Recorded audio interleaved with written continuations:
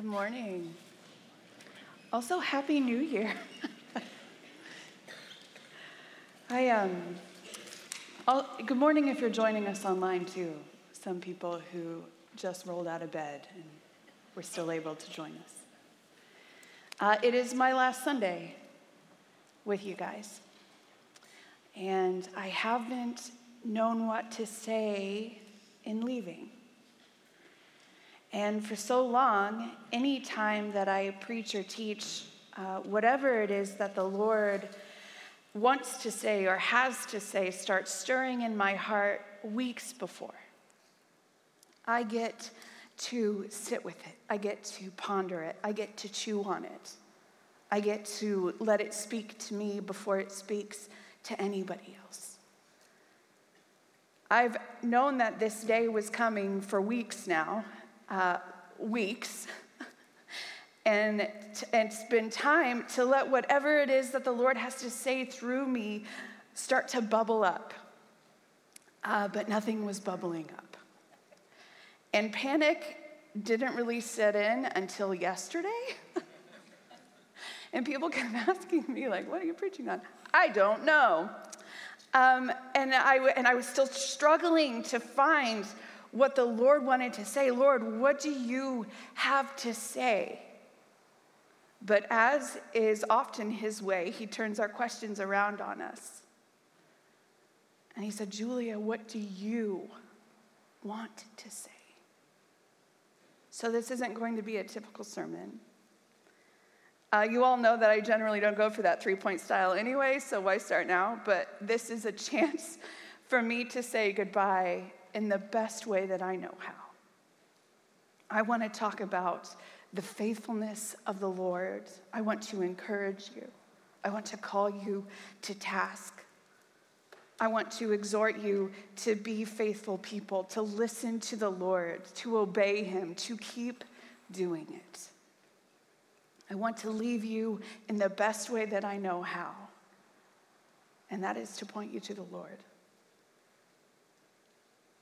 If you know anything about me, you know that that's what I'm going to do. I was 16 the first time that I felt the Lord place on my heart the desire to preach, to share his word in front of a crowd. 16. What do you know at 16? Not much. So I brushed it off. I took it as like the wanderings of my own imagination or even arrogant ambition. Who doesn't want to stand up in front of a crowd and be recognized? Who am I to do something like that? Especially at 16. But that thought was persistent, invasive even. If you live a life with the Holy Spirit, you know that feeling of just like, leave me alone, I get it. And so I said, all right, Lord, if this is something that's from you, then you will have to be the one to work it out. Like a challenge, as though he can't. And you guys, let me just tell you, the Lord loves being the one to work things out. He's very good at it. But because he invites us into partnership with him, I started to take steps of willingness. Small acts of obedience. I'll go here. I'll join this. I'll be a part of these people. I'll share ideas. I'll be receptive to any chance or change of direction or anything that he brings. I was 17 years old the first time that I got to share the gospel in front of a large crowd. A junior in high school, speaking with the power and the authority of the Holy Spirit in front of my classmates and peers. It was not an easy road to get there. People get really stuck on gender and who can and can't preach the gospel. And it hasn't been an easy road since. But the one thing that has been consistent, the one common theme that has been present throughout this journey of my life over the past 20 plus years is that the Lord is faithful. There's a picture of an old book, if you want to throw that up on the screen. It's called Julia in the Hand of God. I found this book when I was 17, or rather this book found me, but that's a different story. Julia and the hand of God. It's been a moment that the Lord has brought me back to over and over and over again. I call it a burning bush moment. One of those moments in your life where you know that the Lord has showed up and met you. And he has used that moment to speak truth in life to me over the past 21 years. You can bring that picture down, that's okay. Julia and the hand of God, remember. It's what he comes in and says, not Julia and the hand of God up to a certain point and then Julia on her own, which is sometimes what it feels like, especially as I'm moving into the unknown. But he has never let me go. He has never let me slip from his hand. He has never been surprised by the things that happen in my life. He is not caught off guard. I have never been outside the scope of his reach. Through confusion and heartbreak and disappointed expectations and mountaintop experiences and the high highs and the low lows, he has never left me alone. Julia with God. But more importantly, God with Julia. And that message, that moment, was not just for me. God with Julia and no one else. That's not what I'm saying here. Those moments are never just for us. When Moses met God at the burning bush, it was not just for the sake of himself to have a cool experience. It was for the sake of the people suffering back in Egypt, who needed to know that God saw them and was about to make himself known and present to them. It is not just God with Julia. It is God with you. It is God with us. Every moment, every relationship, every space that you occupy, it is God with you. And he gave me that moment nearly 22 years ago in the library at Western Boone Junior Senior High School, the most mundane of places, as a testament to how faithful he is. Faithful and consistent. And able to bring about what he will bring about regardless of whatever obstacle stands in the way. And I need to know that, and you need to know that. We don't just go bashing around through life on our own, hoping that somehow it works out. And we often do that, even as people of God.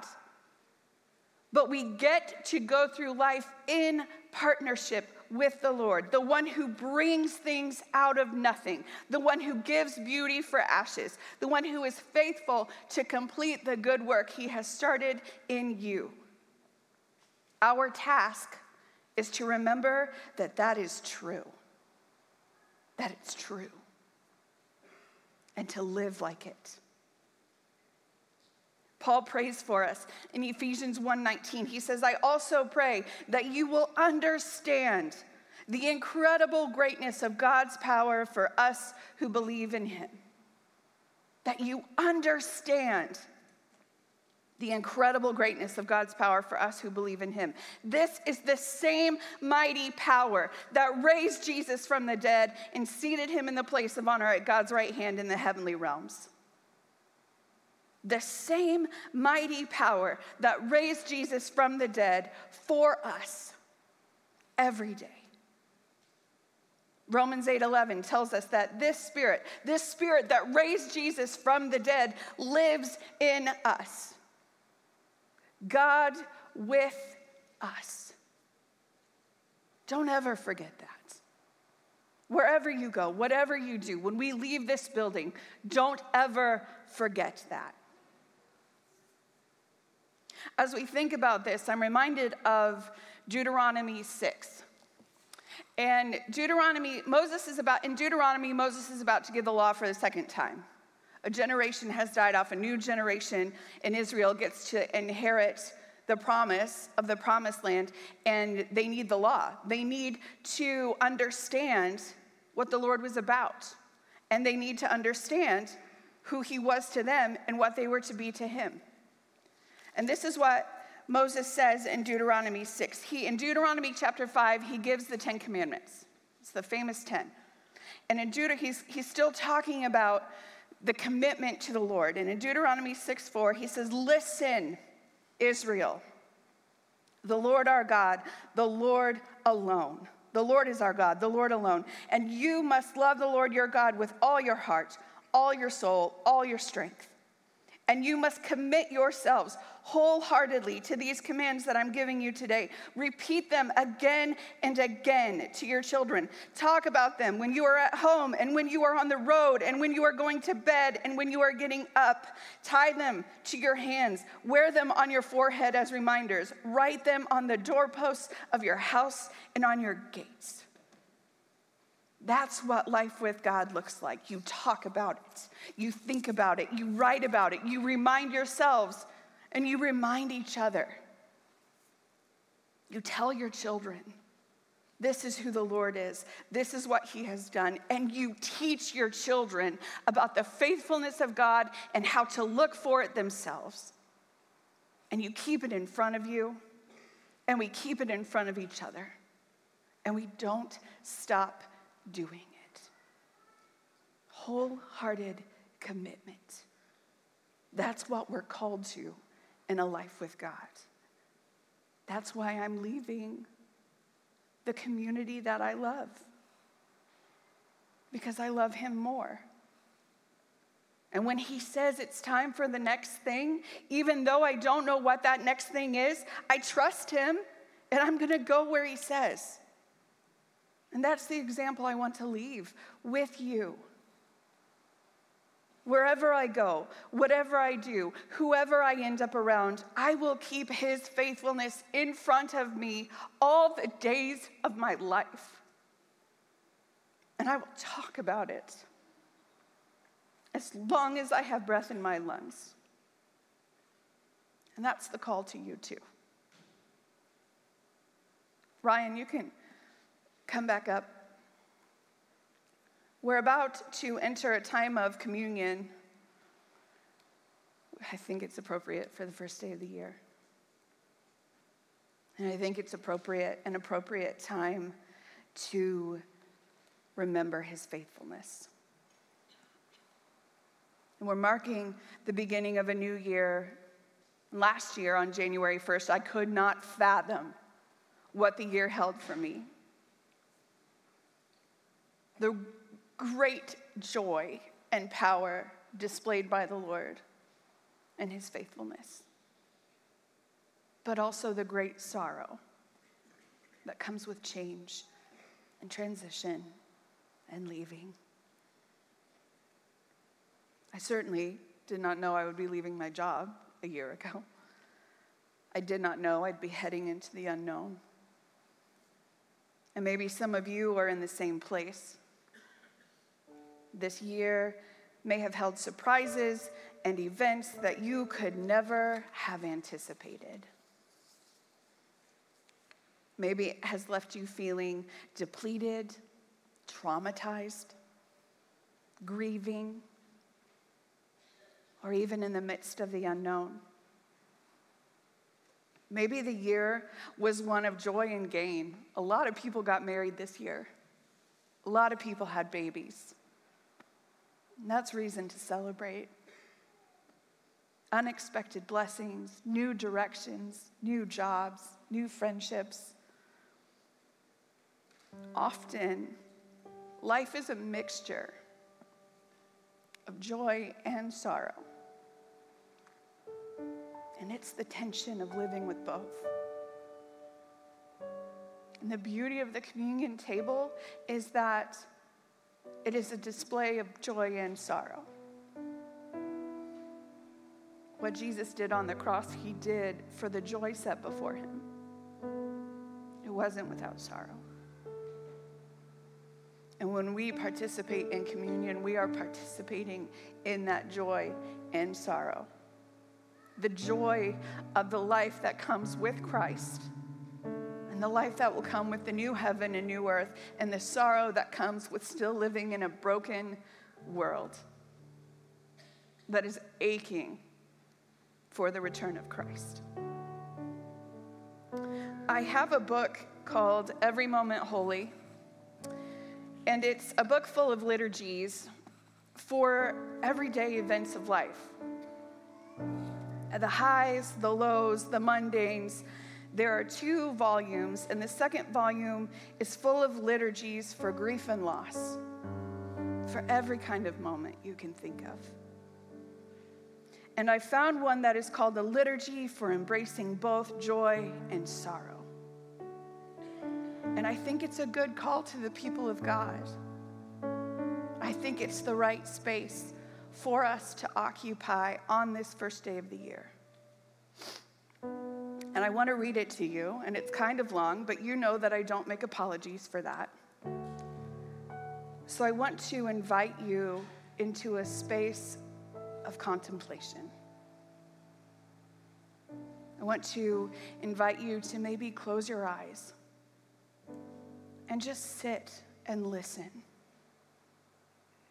as we live in the tension of what it means to hold both joy and sorrow.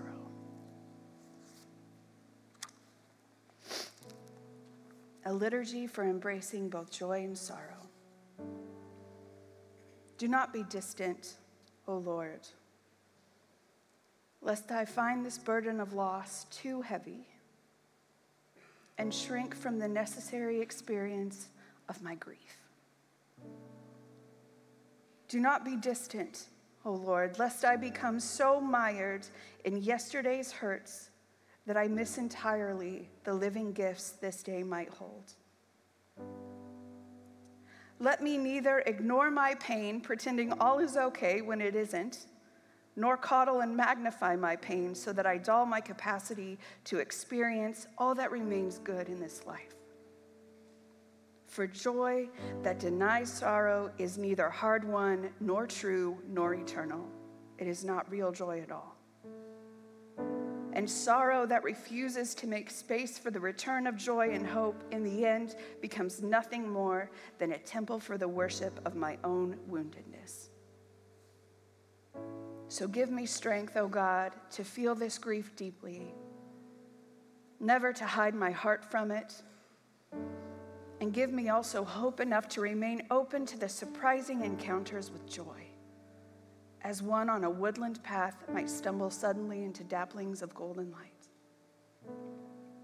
Amidst the pain that lades these days, give me courage, O Lord, courage to live them fully, to love and to allow myself to be loved, to remember, grieve, and honor what was, to live with thanksgiving in what is, and to invest in the hope of what will be. Be at work gilding these long heartbreaks with the advent of new joys, good friendships, true fellowships, unexpected delights. Remind me again and again and again of your goodness, your presence, your promises. For this is who we are, a people of the promise, a people shaped in the image of the God whose very being generates all joy in the universe, yet who also weeps and grieves its brokenness. So we, your children, are also at liberty to lament our losses, even as we simultaneously rejoice in the hope of their coming restoration. Let me learn now, O Lord, to do this as naturally as the inhale and exhale of a single breath. To breathe out sorrow, to breathe in joy, to breathe out lament, to breathe in hope, to breathe out pain, to breathe in comfort, to breathe out sorrow, to breathe in joy, to breathe out joy. In one hand, I grasp the burden of my grief, while with the other, I reach for the hope of grief's redemption. And here, between the tension of the two, between what was and what will be, in the very is of now, let my heart be surprised by, shaped by, warmed by, remade by the same joy that forever wells within and radiates from your heart, oh God. Amen. What is the Lord saying to you right now? As he invites you to the communion table, as Ryan leads us in more songs, as you're free to get up and move around this space and come to the prayer benches or gather with one another, go back to the table, receive the elements of communion. What is he saying to you right now? Where you, in this space of communion, where you get to eat and drink as a member of his body, his community, his life with you. What is he saying right now? I want to leave you with one more thing before we enter into the space of communion. There's a banner on the prayer room wall, and it's a paraphrase of Lamentations 3:21-24. And Lamentations is a short book. It was written by the prophet Jeremiah after he witnessed the destruction of Jerusalem. It's terrible. And he had the audacity to say this. He said, "Yet hope returns when I remember this one thing. The Lord's unfailing love and mercy still continue, fresh as the morning, sure as the sunrise. The Lord is all I have, and so in him I put my hope." Be faithful people. Feed on the Lord's unfailing love and mercy, and keep doing it. I love you very much. Very much.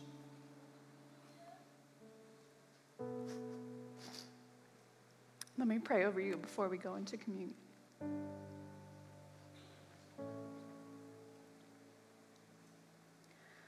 Lord, what a gift it is to be a part of your people. The people that you set in motion all the way back with Abraham. When you called him to look at the stars as an example of how many descendants he would have, and we are part of those people. Your faithfulness has carried your people through the millennia. Your consistency, your love, your invitation to draw near is what sustains us. Sure as the sunrise. As we enter into this space of communion, as we hold the tension of joy and sorrow, we thank you that you meet us in this space. That you are a God who feels the tension of joy and sorrow. Teach us what it is to be faithful, to love one another, to be loved by one another, to love you, to be loved by you. As we walk out our lives, as we go our ways, every space that we occupy, every moment that we're in, you are in that moment. God with us. Help us to live like that's true. We love you. We thank you for the invitation into communion with you. We thank you for the start of a new year. Teach us what you have to teach us. Equip us to go where you call us.